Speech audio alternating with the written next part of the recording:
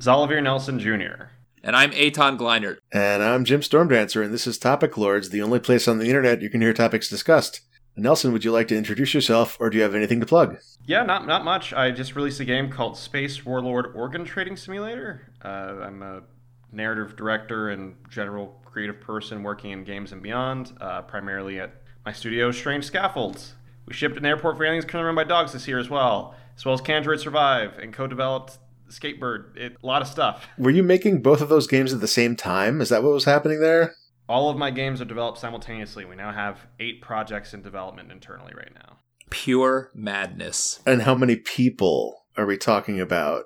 If you want to talk about your studio internals, it's safe to say we're significantly in the double digits right now. Wow! Congrats.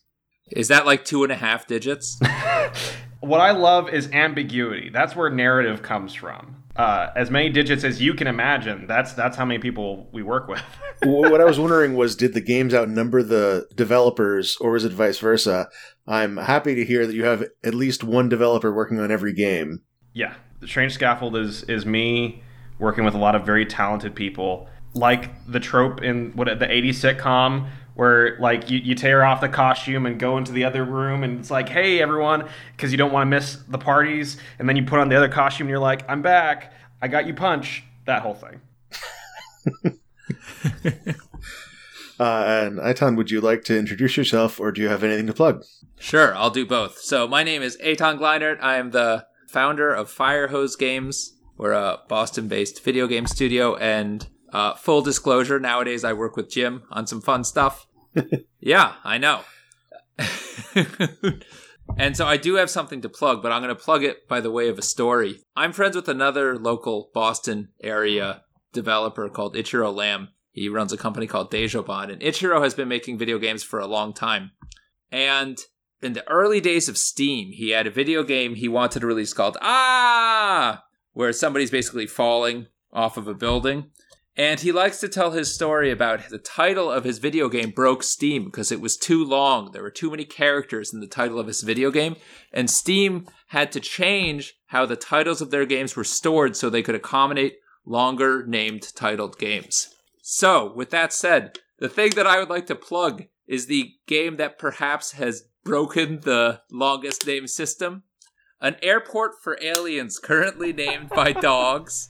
Sorry, I couldn't even get it straight. An airport for aliens currently run by dogs is Zolivir's game, and it is fucking weird, and it is worth playing.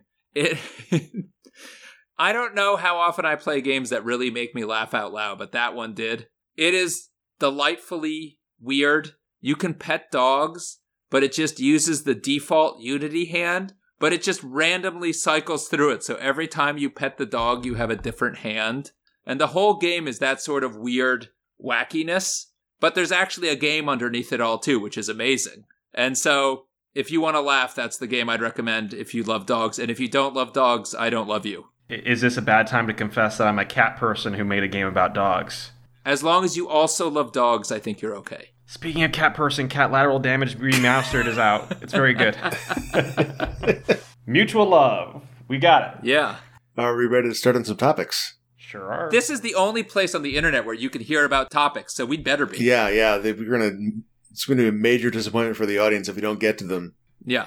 So, Eitan, your topic is, when I was a kid, I hated gym class. Now I'm kind of sad that no one forces me to play sports on a semi-regular basis. Yeah, that's really hit me hard. So, I was outside. My nephew is 6 years old and he's learning about baseball. And all he ever wants to do is go outside and play baseball. So I'll go outside and I'll play catch with him, or I'll throw him the ball and I'll try to hit it with the bat. And he is so excited about any sports he wants to do all the time. And I love playing with him. And I think to myself, why didn't it feel this good to play sports when I was a kid? I used to hate this stuff. Like, gym class would come and they'd make me go do stuff and it was just awful. And I remember being so against it. I wanted to do other stuff. But now I feel like it'd be awesome if some, giant person came along and was like, you need to go outside and play some sports with some other people your age. This is a very important question. Is the size of the person commensurate with their level of authority in this? Oh, there's no question who's in charge. They're way bigger than I am. Mm-hmm. Yeah, that's how it works. Weirdly, that stops being the case. Like when you're in a lot of cases, a teenage child, especially a teenage son, is often bigger than their parent, but they don't realize it yet.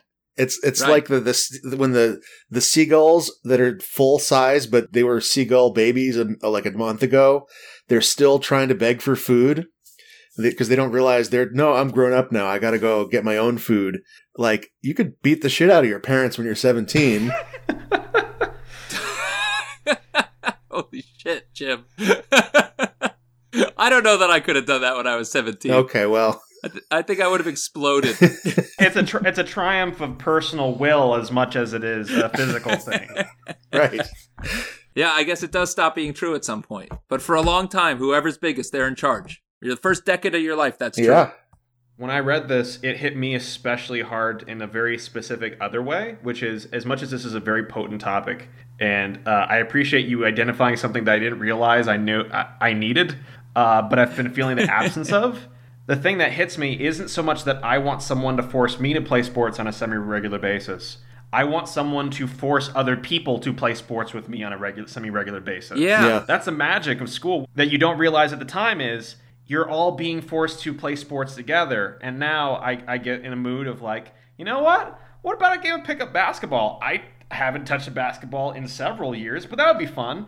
And I just have to be forced, like, do I go on next door? Do I endure? And people are, like, more or less the same level. Like, sure, there's some kids that are better than you and some kids that are worse, but you're all in the same ballpark. Mm-hmm. Versus you can't just, like, go to a basketball court and play with people who are playing there because they're, like, 1,000 times better than you and you'll be humiliated. It's not a good time for them either. and thus endeth the topic. Yeah, I mean, we usually do use the lulls. All right, if we're ready to move on, this is Sure. if this is what goes too fast, we might get to poop threads again. Oh no. Nelson, your topic is how long is it polite to stare at a person before it gets weird for you specifically, assuming they haven't seen you? This one is interesting because the question isn't how long is it polite to stare at a person, it's how long is it polite to stare at a person before it gets weird for you. Yeah. This relates to something that sounds fascinating, but I've never really done, which is people watching. People talk about, oh man, I love people watching.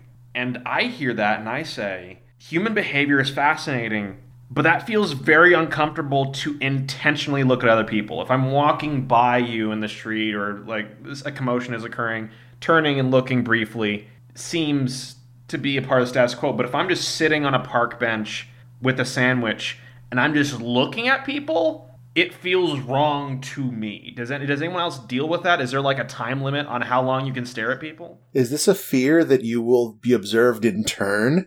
A little bit. It's also like a matter of your own internal standards, right? Like, would I be proud of myself going and explaining to another person, oh yeah, I watched a couple play with their baby for 5 minutes. And there was like, was it friends of yours? It's like, no, it was a person in the park who I was watching from a safe distance and they didn't observe me. Yeah. Okay. So what if you have like two people you can like look back and forth between, like, and not spend too much time on either one of them? These are the type of solutions I come to Topic Lords for. Yeah. Yeah.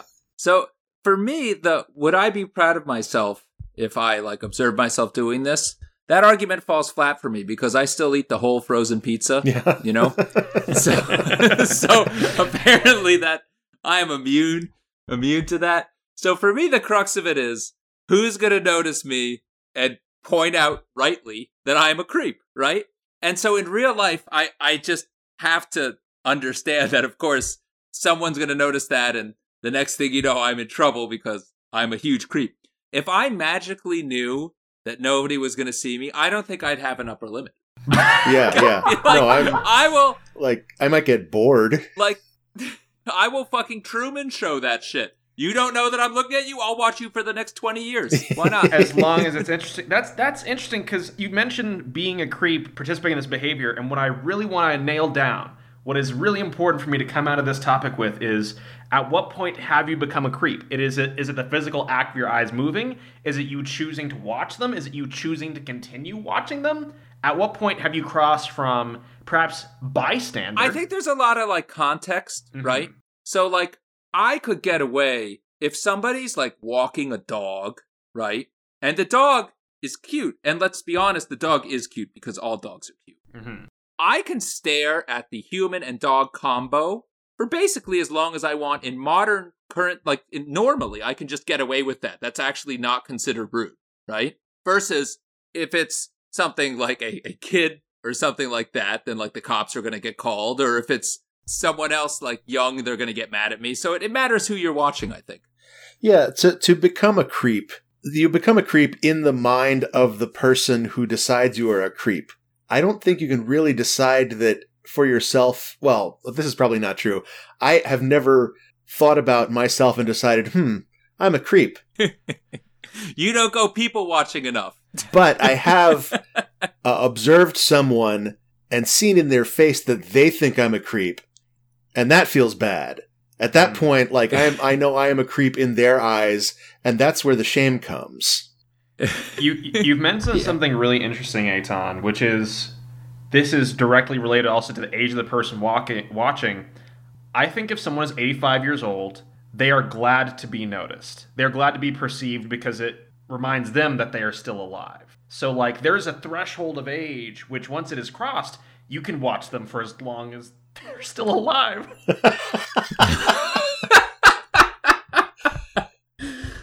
Excuse me, I just want to see if anything interesting happens over the course of the next few hours with this person.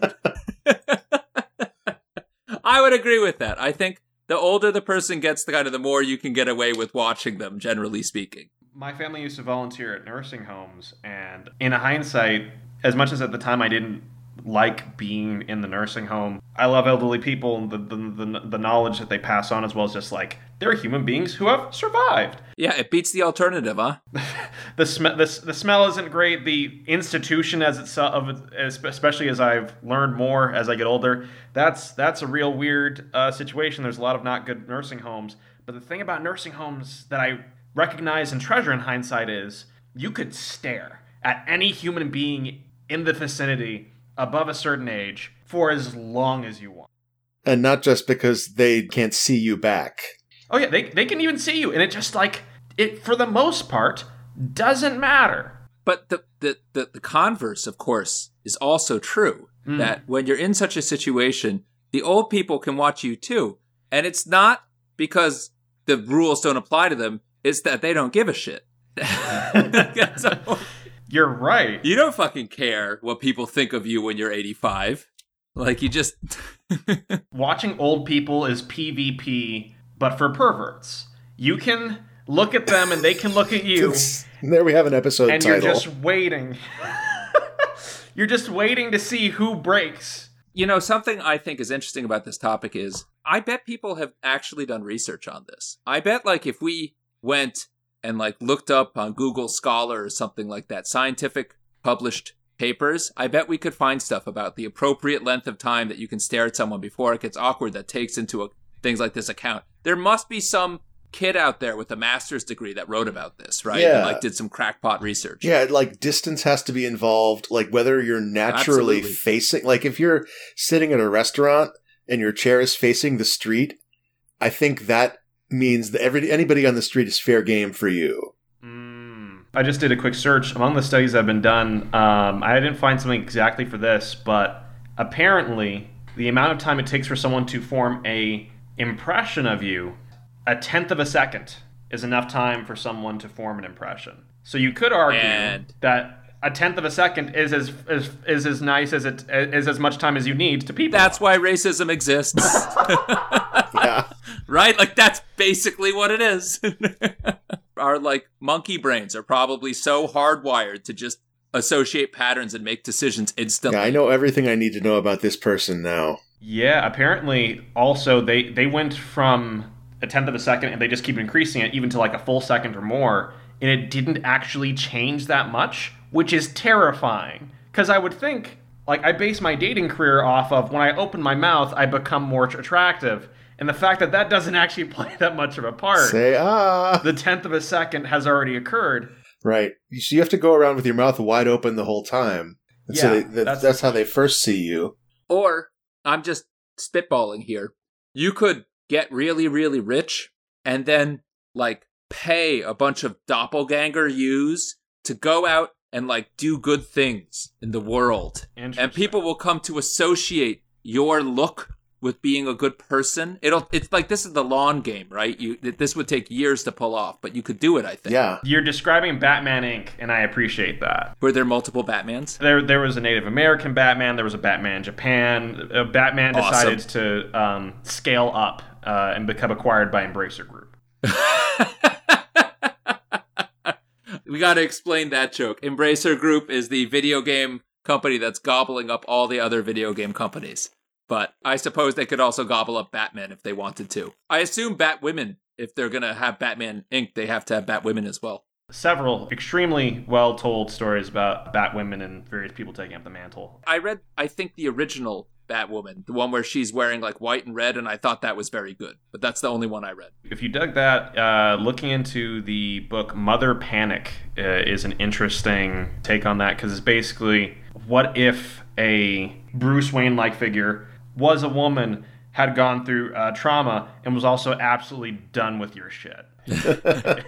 Extremely well told. Cool. I will have to read that. It's such a better character than a lot of the other ones, but it does kind of bother you that this guy's a billionaire, you know?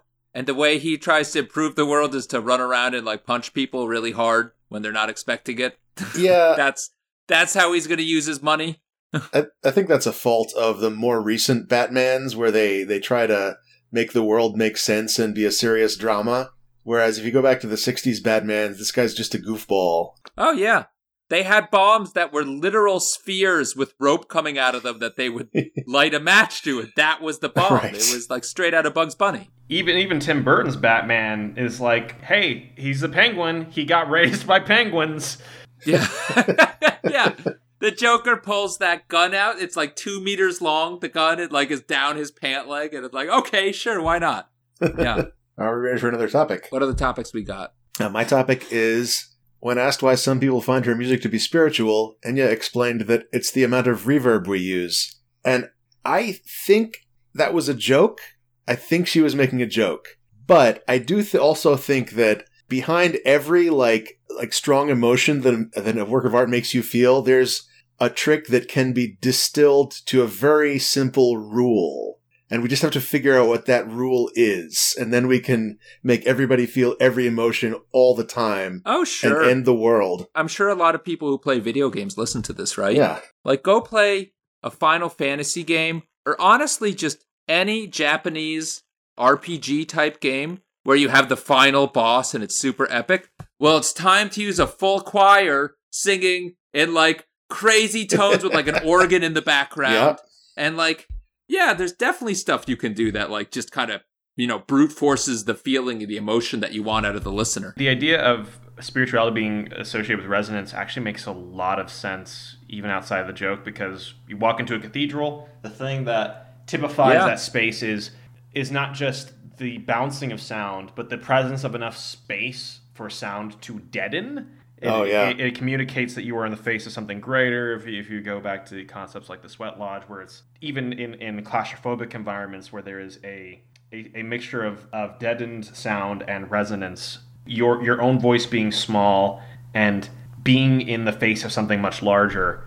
I think that there's a solid concept in that, which is why the ultimate position to feel emotions is inside of a Gregorian chanter's mouth. If you could just be really small and standing in there, you would be close to God. That's awesome. I'm also now that you mentioned that about the churches with the reverb in it, you're totally right, by the way.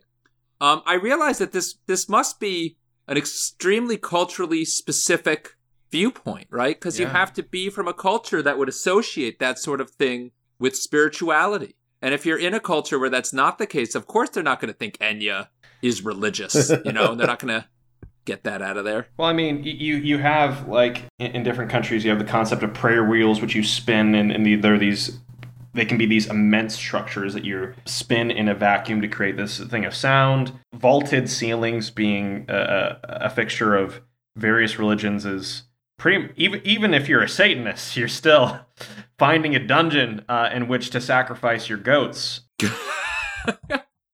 I'm I apologize to all the Satanists who are listening and are very offended by that.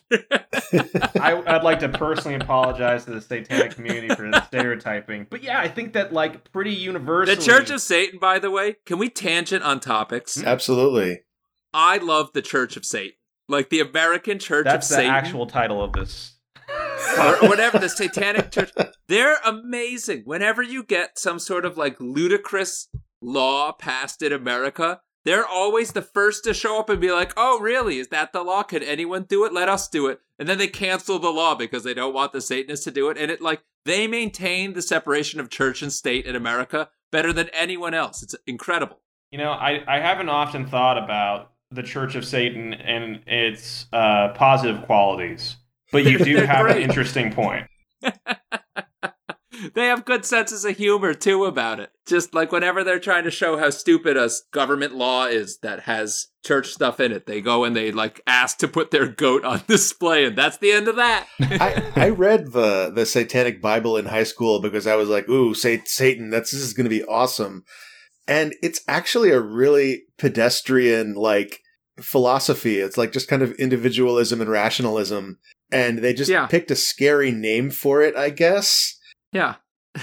One thing you can't levy against the Church of Satan, they don't know their branding, because you probably paid money for that Satanic Bible going like, yeah, I'm going to learn that deep shit.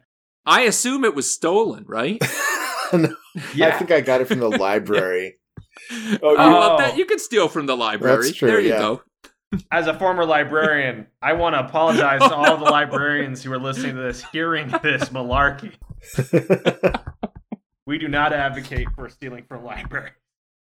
No, I agree. Do not, if there's one thing that you should take away from this podcast, do not steal from libraries. Libraries are wonderful. Go contribute to your local library. At least go visit it. They'd love to have you. Think of a 10-year-old child putting a copy of Transformers the movie on hold because he wants to see Transformers for the first time, and he's heard about it and his parents have talked about it, and he thinks that sounds so cool, and he's seen pictures of it and he's read the illustrated encyclopedia. He puts it on hold at his local library.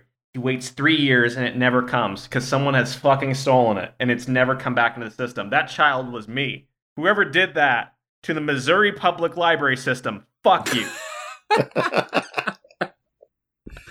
Which Transformers movie are we talking about here? I did ultimately get my hands on Transformers, the movie, and I was like, I'm going to watch Transformers. And then Optimus Prime gets murdered in the first 10 minutes. No way. They kill Optimus Prime in the first 10 minutes of the movie? Oh, bud. So you have the original animated series, which I've since seen. That's great. It was just a commercial. It was a 30-minute long commercial that somehow got run as television. Like G.I. Joe.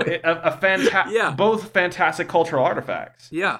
The movie decides to go real hard for some reason, and it starts with Optimus Prime facing down difficult but achievable odds and then fucking dying. And his actual replacement being displaced in a power struggle. Also, Weird Al Yankovic does a big song about trash as a many-faced trash demon. Well, now I kind of want to check it out. Now, you're selling it to me. Weird Al Yankovic? That's awesome. You're old enough to not be traumatized by it anymore. You'll be safe. You don't have to watch Optimus Prime die. I'll just fast forward past that part. Choose to believe it's not there. I've missed a lot of Transformer lore, I'm realizing now. If you do anything Transformers, there's a really good comics run that went from like 2008 to 2014 or something. It's like 9 volumes. It's essentially a big, surprisingly queer road trip where unraveling the impact of the Transformers across the stars, and impacting robot kind through time and space. Also, it does wild genre shifts to where now it's Terminator, now it's Alien, now it's a slice of life comedy. That's awesome. So good. Transformers, no kidding. You know, I may be off the mark here, but I believe, and I'll need you to correct me if I'm wrong, because I think you're much more of a Transformers expert than I am. It's Transformers More Than Meets the Eye. Sorry to interrupt, but it's Transformers More Than Meets the Eye, and it ran from 2011 to 2016. Well, okay, but so the original cartoon, even I think. All of the Transformers, both the Autobots and the Decepticons, they're all, I believe, chasing after these, like, glowing Energon cubes or something. Is that right? Depends on the situation, but they do often fight over energy, yes. Yes. So I think that, and I don't know what I'm talking about here, but I think that they were the first kind of big mainstream media where everybody's chasing after a glowy magic cube that's going to give them power. And that's become a mainstay of like everything in all of our movies and all of our TV. Like, look at any superhero movie. They're all chasing after a glowy magical stone or orb or cube or what have you of power. It always glows. It's always a physical thing you can pick up and hold in your hand. Everybody's chasing after it. And I think they did it first. Can you trace that back to like the Golden Fleece, the Ark of the Covenant? Do we have, is unobtainium just a universal concept? The MacGuffin is. I think it specifically has to be a glowy box or a glowy cube. It's got to be handheld. Or it could be in a briefcase, like in Pulp Fiction. Ark of the Covenant That's is too close, big. but the briefcase itself would need to glow. Well, it glows when you open it. Yeah, but I mean like the Infinity Stones, right? Or before that, they had the Tesseract or whatever the hell it was in the movie before that with a blue thing. It was the same bullshit. Racking my brain for stuff I've known about, like world history and mythology. I'll say this, I'd be disappointed if it came from Transformers, that it didn't have some more universal human root, that it came from the toy commercial. I think they helped to popularize it at least. Because nowadays we all know that objects of power are always glowy shit that you hold in your hand. Or slot into it. The light bulb was invented in like the 1890s? Yeah. That was the whole joke. That was the whole thing. That was the. But I don't know of any media where everyone's chasing after a light bulb. Well, it was real life. They were competing to see which one could get to market fastest. Yeah. I still think about Edison frying an elephant with electricity to prove that that a certain type of electricity is dangerous. Yeah, right. DC power is dangerous because we killed this elephant with it and made a movie about it. Edison was a real piece of shit. Let me tell you, Tesla was a fucking weird dude too. Do you know Tesla was in love with the pigeon? He thought that the pigeon shot lasers out of its eyes. Yes, I know this story. I don't know about the laser thing, but I know that Tesla like fell in love with the pigeon. All of these people were bonkers, basically. Wait, okay, pigeon lasers is how close is that to the pigeon glowing and you want to chase it around because it confers powers? I don't know about the laser part. I never heard that part. How about Rudolph the Red-Nosed Reindeer? Could that be an earlier origin? Huh. I guess no one tries to They're sever. not fighting over Rudolph's nose, but if they did, that would be a much, much better Christmas story. And probably not kid appropriate. Imagine Rudolph, he's sitting in the dark, and like there's people coming after his nose, and he's putting his hooves over his nose, and then it just starts glowing, and they see the light from beneath the closet. That's just good cinema. Yeah, it is. That's a scene you can make the entire movie around. Just center it. That's your act 2, and then the climax, and then write it around that. Yeah. You know, it's amazing to me that Rudolph is a magical reindeer with unbelievable powers. Rudolph can fly. Rudolph can travel the world at unbelievable speeds. He can visit every home in the course of a night. But what people care about, they care about his nose lighting up a little bit. And that's where Fortnite skins come from. We learned early on that no matter what the base abilities all reindeers share, it was the cosmetic that made them distinct and special. Do you think there's a Rudolph skin in Fortnite right now? What do you think the chances of that are? Don't look it up. You just have to guess. You're cheating if you look it up. I'm looking up to satisfy, because now I need to know, but I think... This is a yes or no guess. You don't get to look. So does it count if you can be in the entire sleigh plus all the reindeer? Absolutely. Anything with Rudolph, where you can be Rudolph. I'm going to say that you can be the entire sleigh and all the reindeer all at once.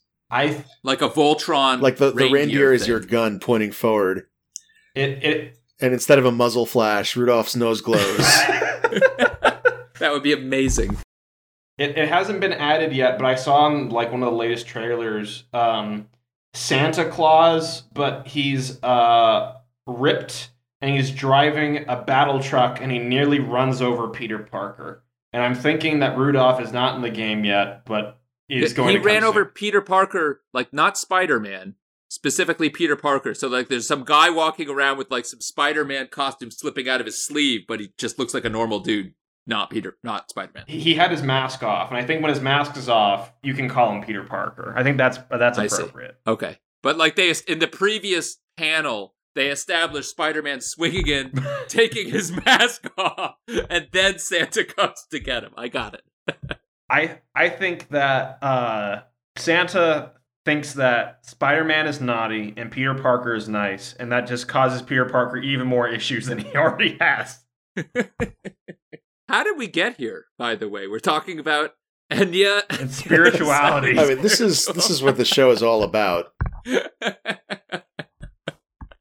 All right, let's see where the next topic takes us, all shall right, we? so for this topic, we're going to be reading a poem about a T-Rex from Calvin and Hobbes, which doesn't have a title, by Bill Watterson. Who wants to read the poem? If there are no volunteers, I can totally do it. I can do. It's multiple stanzas, so I can trade off. Wow! I've never thought to do that. No, I'd rather if there's a singular voice, unless we want to read it in unison. I mean, it has an orange panel, a blue panel, a white panel, and a green panel. Oh, is this a game you're playing? How does this game work? I'm just saying, like, Aton can pick the orange and the green panel to cap it off. I'll take blue and you can take white. Yeah. All right, that's fine. 80 million years ago, back in the late Cretaceous, lived the great Tyrannosaur, a fearsome and predacious theropod of monstrous size. He weighed 6 tons or more. He epitomized the concept of the killer carnivore. His jaws had teeth like railroad spikes, with fore and aft serrations. This dental hardware was designed for quick eviscerations. With thrashing bites and awful roars, the T-Rex would attack. He was, it's clear, a savage, Mesozoic maniac. Bill Watterson would be a freaking incredible rapper. Imagine, then, the panic caused, the horror and the mayhem, when this monster came to town and ate some folks this AM. It was a sight few will forget. He lunged into the crowd. The multitude became unglued. Their screams were long and loud. People pushed to get away. The elderly and small were trampled underfoot by the advancing human wall. Little Tim was on an errand with his brother Howard. They dawdled by the candy shop, and both boys were devoured. A camera crew from Channel 3 arrived in town to give a live report. At this they failed because they didn't live. At last the menace ate his fill. The big Tyrannosaur stomped away to parts unknown where he had lived before. Tyrannosaurs, though rarely seen, are certainly still around, and no one knows just where or when the next one will be found. Except me. Yeah! That was great. That is an awesome poem. Thank you, Bill Watterson, for writing that. It is delightful. This is accompanied. This was a Sunday strip. I'm going to assume the listener knows what Calvin and Hobbes is. This was a Sunday strip, and it's in the T-Rex is rendered in a hyper-realistic style, and the carnage caused, and then the Calvin pretending to be the T-Rex is rendered in the cartoon style. When I was a kid, Calvin and Hobbes, I think, was my favorite comic, and I must have read this poem I don't know how many times when I was a kid. I thought it was so good. There are not enough poems about Tyrannosaurus Rexes. That's true. Is there anything that you're doing in your current creative practice to change this piece of the world? Yeah, actually. I made a game called Go Home Dinosaurs. So, yeah, I actually did do that. I can be proud of that one. Although there is unfortunately no poetry in Go Home Dinosaurs. There are Tyrannosaurs, but not poetry. So now I'm kind of feeling like maybe it was a B+ effort. I mean, if the point is more Tyrannosaurus poetry, you only got half of the assignment. 50% isn't a passing grade. No, that's true. In Text World, there's a screen where, like, the left half of the screen is an ASCII art T-Rex skeleton, and elsewhere in the game, you can find it referred to as Ragnasorth. And the Ragnasorth's bones hold a terrible secret. There's no actual secret in there. It just says that. But hopefully someone will be inspired by the myth of Ragnasorth and decide to write an epic poem about Ragnasorth someday. The new Beowulf. I'm currently, this is an exclusive topic Lords reveal that is serious. Ooh. I'm currently working on a game about dinosaurs. If we need to bring more dinosaur poetry into the world, I will put on our task list. Dinosaur poetry is going to go in there. We're going to have a Tyrannosaurus poetry thing to attempt to roll back the dire affliction. This is why America has fallen, because we have had so little dinosaur poetry.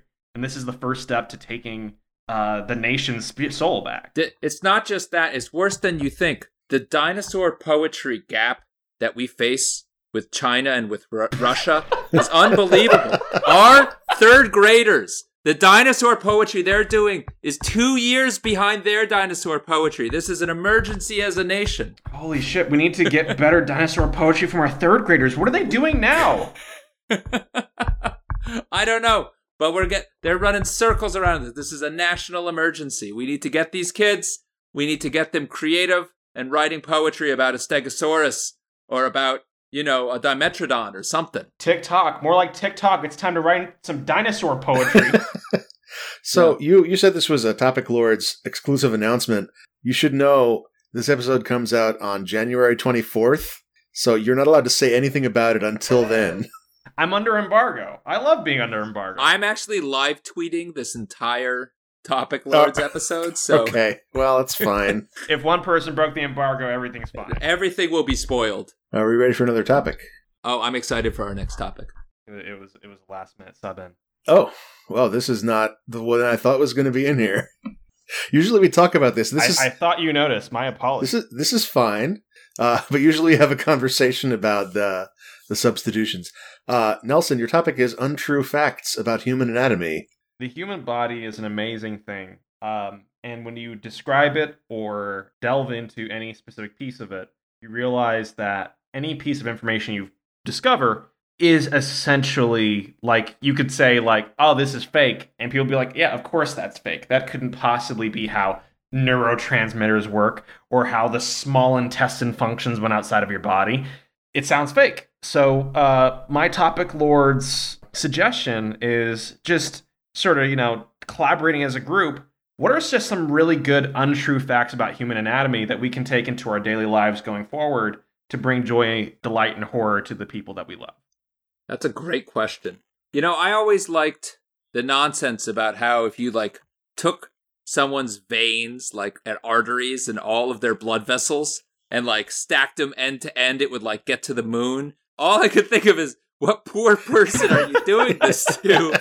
Did they volunteer for this? Was this a death row sort of situation? I'm pretty sure that that's a fact, that if you took this poor chump's blood vessels, arteries, everything, and stacked them end to end, they would go from here to the moon and back 7.5 times. That's a true fact. But that must be some incredible compression then. It's unbelievable, yeah. But we need untrue facts. No, but that's a true fact. I'm giving you a true fact. I appreciate that, but now I'm just left with this really cool factoid that makes me feel really scared about how much blood is in me. I would argue that my untrue fact is extra good because you just instantly bought that it was a true fact when I said with a straight face, this is a true fact. You're like, that sounds reasonable. Why not? So I think that's an excellent untrue fact that we can push forward because it passes the bullshit test. I just trusted Aton. I think neurotransmitters work by yelling really loud. Okay. Nearby neurotransmitters hear it and they're like, oh, okay, I heard that. My parents certainly do. So if you need dopamine, it's basically your brain screaming, dopamine! Order up. You need a number 5 of depression. Get it out from under the heat lamp and bring it to you. Plate's hot, be careful. The idea of a heat lamp inside of the brain, that's just where all my serotonin has been getting stored. Whoever is running the diner in my brain is a real dick. God, I'm not going to do that one, actually. It was a vaccine-related one, and I realized I probably don't need to do any untrue facts about vaccines right now. Let me see if I can... I have a pitch. So this is based off of a fact which I think I learned at one point, but I'm not sure if it is actually true. It's that the brain's essential things that it runs off of are sugar and water. So if you're feeling if you have a headache or whatever else, try to satisfy the water and the sugar portions of that, and it will clear up. And I've done that for years, and it's happened. I'm not sure if it's placebo effect or whatever else. My idea is what if the brain works better when directly exposed to heat? There was a period of time where people were doing perineum sunning. I'm not sure if you're familiar with this trend. Wow. I am not. But the idea of if you, like a doctor, when they light that thing inside of your brain and you feel more aware in that instance, if we spread a new rumor that if you expose the brain directly to light, it begins operating better, what sorts of pseudoscience devices would spring up in the crop of that? We would get Lobots in real life. I'm really excited for that. Trepanation would definitely come back. You could just use a book light then. Life hack of the common man. That's right. What are some other good untrue facts? If you make that face, it's going to get stuck like that. Yeah. I think that's a good untrue fact about human anatomy. If you make the same expression 12 times in a row, it causes your brain to halt thinking about the current thing it's thinking about. It's like a physical reset button. Your brain cannot process why you would do that thing in a row so many times, so whatever it's fixated on, it just halts. This sounds really useful. This is something that I wish were true, because then I could make good use of it and when I need to reset my mental processes.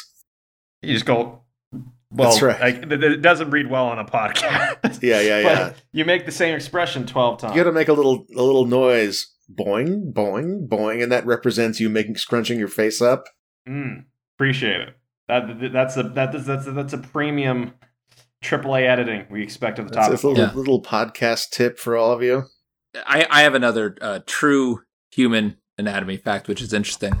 We all know that hiccups happen. What a lot of people don't realize is you can give yourself hiccups by moving your body too much in unnatural and crazy ways, like kind of tumbling around. And so if you ever see Olympic level gymnasts, they do their routine, and as soon as they're done with the routine, the camera cuts away to the scores. The reason they cut away so quickly after they land on the mat is because they always have hiccups, and they don't want to show these Olympic level athletes, like drinking a big glass of water or something to get over the hiccups. It's like embarrassing, so they always cut away. So that pretty much happens like 80% of the time whenever they do these things. I bought it up until you said the camera cuts away. They never show it for more than a second after they land on the mat. They always cut the camera away. They don't want to show the hiccups. Think about it. Have you seen it? It's now making me question every time I've seen gymnastics. You would need someone who is really good, who had seen so much gymnastics to disprove this. That makes it a great untrue fact. I had assumed that when you were talking about how tumbling makes you hiccup, I thought it was like the number of degrees of rotation, and then the speed with which you rotate. And then you have to spin backwards that same amount to undo it. To get That would get rid of the hiccups, but it's just too difficult. They can't do front flips and back flips the same way. The gymnasts know that. Right. So my understanding is that you have a left and right hand and a left and right foot. My understanding is that in the womb, both of your hands are on the left, and you have one at the end of your arm and one at the end of your left leg. And then both of your feet are on the right, where you have one at the end of your right arm and one on your right leg, and it rotates as you exit the womb. And my understanding is that if you live long enough, it makes another 90-degree rotation. So if you get to be 130, you're going to have both of your hands on the right and both of your feet on the left. That's fascinating. I'm not going to watch old people anymore. I don't need to see that. I have a follow-up question, Jim. Mm-hmm. As we all know, life expectancy is rising. Yeah. And I think it's not crazy to think that we might hit 130. Yeah. But no one's going to want within the next couple of decades. So my question, Jim, is if we keep going with life expectancy and people get to be 260, what's happening then? Yeah, Can we expect further? Science has no idea. Our math doesn't go that high. Awesome. That was a great topic. I learned a lot about human anatomy. That was a lot of good, useful information for me to know. I'm going to start spreading it around. To tell that 6-year-old The wildest thing that I learned was if you look at things that all have the same color too often for a few minutes afterwards, everything will have that tint. That's definitely true. Yeah. It's definitely not true. Oh. No, that's Are we ready for another topic? I think so.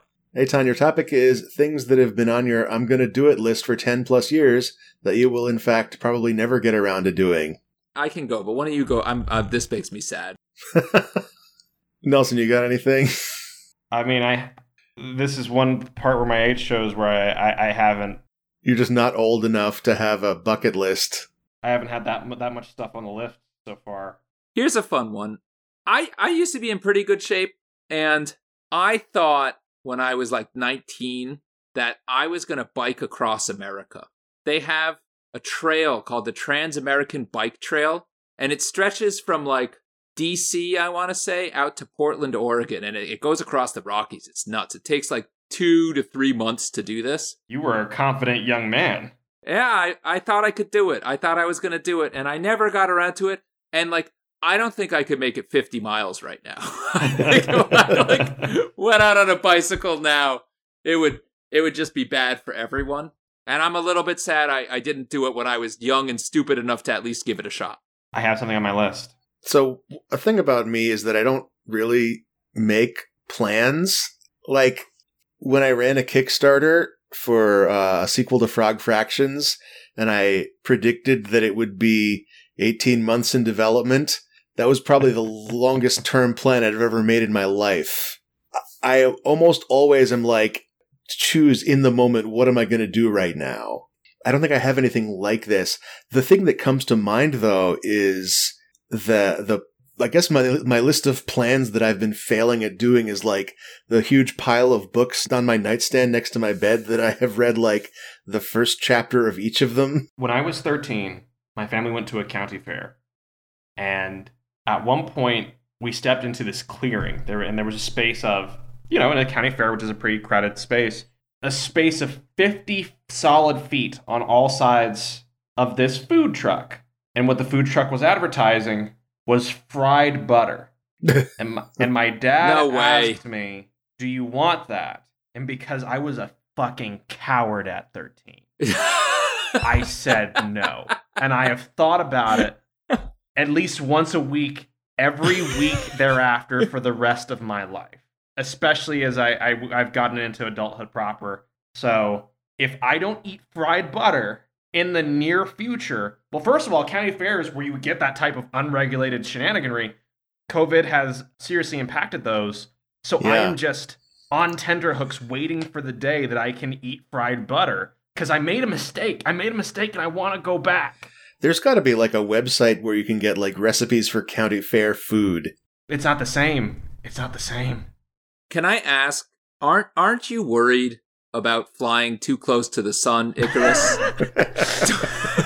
Don't you think some things were not made for man? The danger is, the older I get, the more dangerous this will become exponentially. And the more I'll want to do it if I haven't done it already. I wonder, like, when I'm about to die, if I am lucky enough to be on a deathbed where I know my death is imminent, I'm just going to do a bunch of heroin, right? Because, like, let's just have some fun, right? Like, let's give it a shot, right? Chase the dragon and catch him first time. I think fried butter would be on the menu. I think that would be let's bring it in. Fried butter. I'll take a bath in it. That'll be, it'll be amazing. You should know, just heroin pro tip. My understanding is that you don't like it the first time. You have to get your heroin, like you get your first time out of the way before you can get to the second time, which is the good one. Then you need cocaine. You need something has a better on ramp. Yeah. I think when I'm on my deathbed, I'll take whatever I'm given. Probably. You know what? They'll probably already have you on an opiate, so the heroin you'll already be prepped for it. So I think you're good. How much would it suck if you were on a pain-killing opiate, and to the point that you were feeling comfortable, of course, but then you had heroin and you didn't feel it because you were already on the pain-killing opiate, and you went through all of the trouble of acquiring heroin. You just take more. You solved it. Who cares? Yeah. They give you like a dose every hour. You need to figure out enough like electronics to hack that machine to uncap it. I can't imagine it's that hard. Like, you don't need electronics. You just need like a syringe and a tube. It's right there. That's a good point. Yeah. Learn enough about tubes. I don't know enough about tubes. Fried butter was apparently invented in 2009, which is much more recent than I thought it would be. But it was invented by a man with a nickname that you will not be able to guess. His name is Abel Gonzalez Jr. You will not guess his nickname. Big greasy. No. Slim. Absolutely not. The Milkman. Would you like to hear this name? Two Socks McGillicuddy. I would love to hear the name. His name is Fried Jesus. not Fried Jesus. Fried Jesus. Because his name is Abel. Listen, what have you done for me lately, right? Jesus walked on water? Sure, that was 2,000 years ago. Fried Jesus over here made me fried butter. I believe in him a lot more than the two. And listen, when you saw one pair of feet in the sand, that was because you collapsed 30 miles back from a heart attack. He lived up to his nickname, huh? I've been looking at this recipe for deep fried butter, and I have to say, how many ingredients would you expect to be in the recipe for fried butter? Okay, I can answer this. I would guess, are we counting oil? If we don't count the oil, I'm guessing 4. Okay. I'm also guessing 4. Well, actually 5. I'll add salt as an ingredient. Salt's a good one. I hadn't thought of that. Like, my thinking was that, like, it's either butter, egg, flour, breading, yeah. salt. No, this is much closer to what's actually on the list, because it's actually a donut-like confection. In my head, fried butter, it's either just butter fried in butter, or it's butter fried in some other kind of oil. Otherwise, it's like, what are you even doing? Like, what are you... This is not fried butter. This is fried flour and cinnamon and light brown sugar. This is a churro that you're making. That actually sounds better to me. Well, churros are delicious. Right. So... Why are there no churros in my fridge? The best deal known to man is the $1 churros at Costco that are insanely huge, and they're just $1. Yeah. I'm such a believer. Yeah. They're lost leaders. Yeah. Because you think $1 at Costco, it's so cheap to get a churro. People take how cheap the churro is, and they assume that everything at Costco is that cheap. Oh. It's amazing. It's a psychological Wow, thing. that's a If good a trick. churro only costs $1, if a hot dog only costs $1.50, this couch set I'm getting for my living room must be an equivalent deal. That said, I actually like Costco a lot because they actually treat their employees decently. Oh. They gave them benefits long before it was cool. Yeah, they're a really ethical company in like a sea of Walmarts. So they deserve credit where credit's due. We were talking about fried butter though, and I can't help but wonder, where does the milk for the butter come from? It comes from cows. Right. Okay. Are you going for a segue here? Is that what's happening? Terrified of where this is going. I could be teeing you up. All right. So my topic is, why do cows have 4 stomachs but only 1 butthole? It kind of speaks for itself. So this is the thing about cows. The stomachs are all in sequence. Like, they digest the grass in one stomach, and then they digest them. This is me having no idea about how cows are laid out internally. This is a totally true fact about cows. Yes. But wouldn't it make more sense for the cows to have 4 completely independent digestive systems? I think so. Yeah. It would be so much more efficient. They could mine for bitcoins way better. If they had 4 buttholes, do you know how much more cows would fart? It would be an environmental catastrophe if they had 4 buttholes. Methane is a power source. We can capture this energy. So what you're saying is we could solve the energy crisis. At what cost? Who's going to stand there and capture it? The question I have is, where do we place these extra buttholes? I mean, the world is your oyster. So I'm just throwing this out there.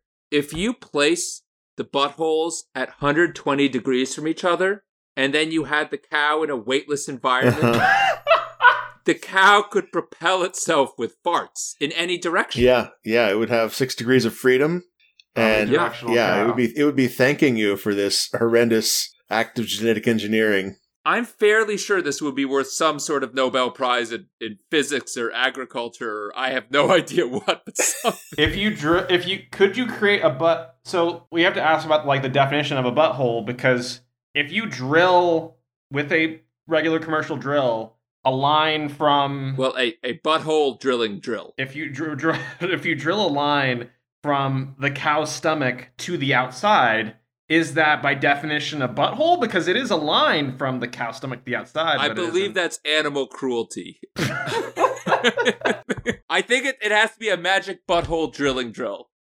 If you use an electric versus a gas drill, is it different in terms of being animal cruelty? Well, it's different for the environment, certainly. Is the gas drill being powered by the methane? Oh man, it's self-powering a methane drill to drill more buttholes into it, all of which produce more methane so you can drill more holes more efficiently. I'm not sure how I feel about that. This is a clicker that we've invented. Cow clicker. How many buttholes can a thing have before it is no longer a distinct being? Like, how much of its surface area must be butthole? I would say 25%. I think that they live a torturous life if you're 25% buttholes, but that doesn't make you a butthole yet. I think when you cross that line, you cross into that territory, is my hunch. That's the threshold. I'd say 78%. I think if you're 78% buttholes aggregate. So, like, we're talking, let's say, a 76% butthole being. That's a lot of buttholes for it to not just be the butthole being. Well, it's like a zebra. Is a zebra black with white stripes, or is it white with black stripes?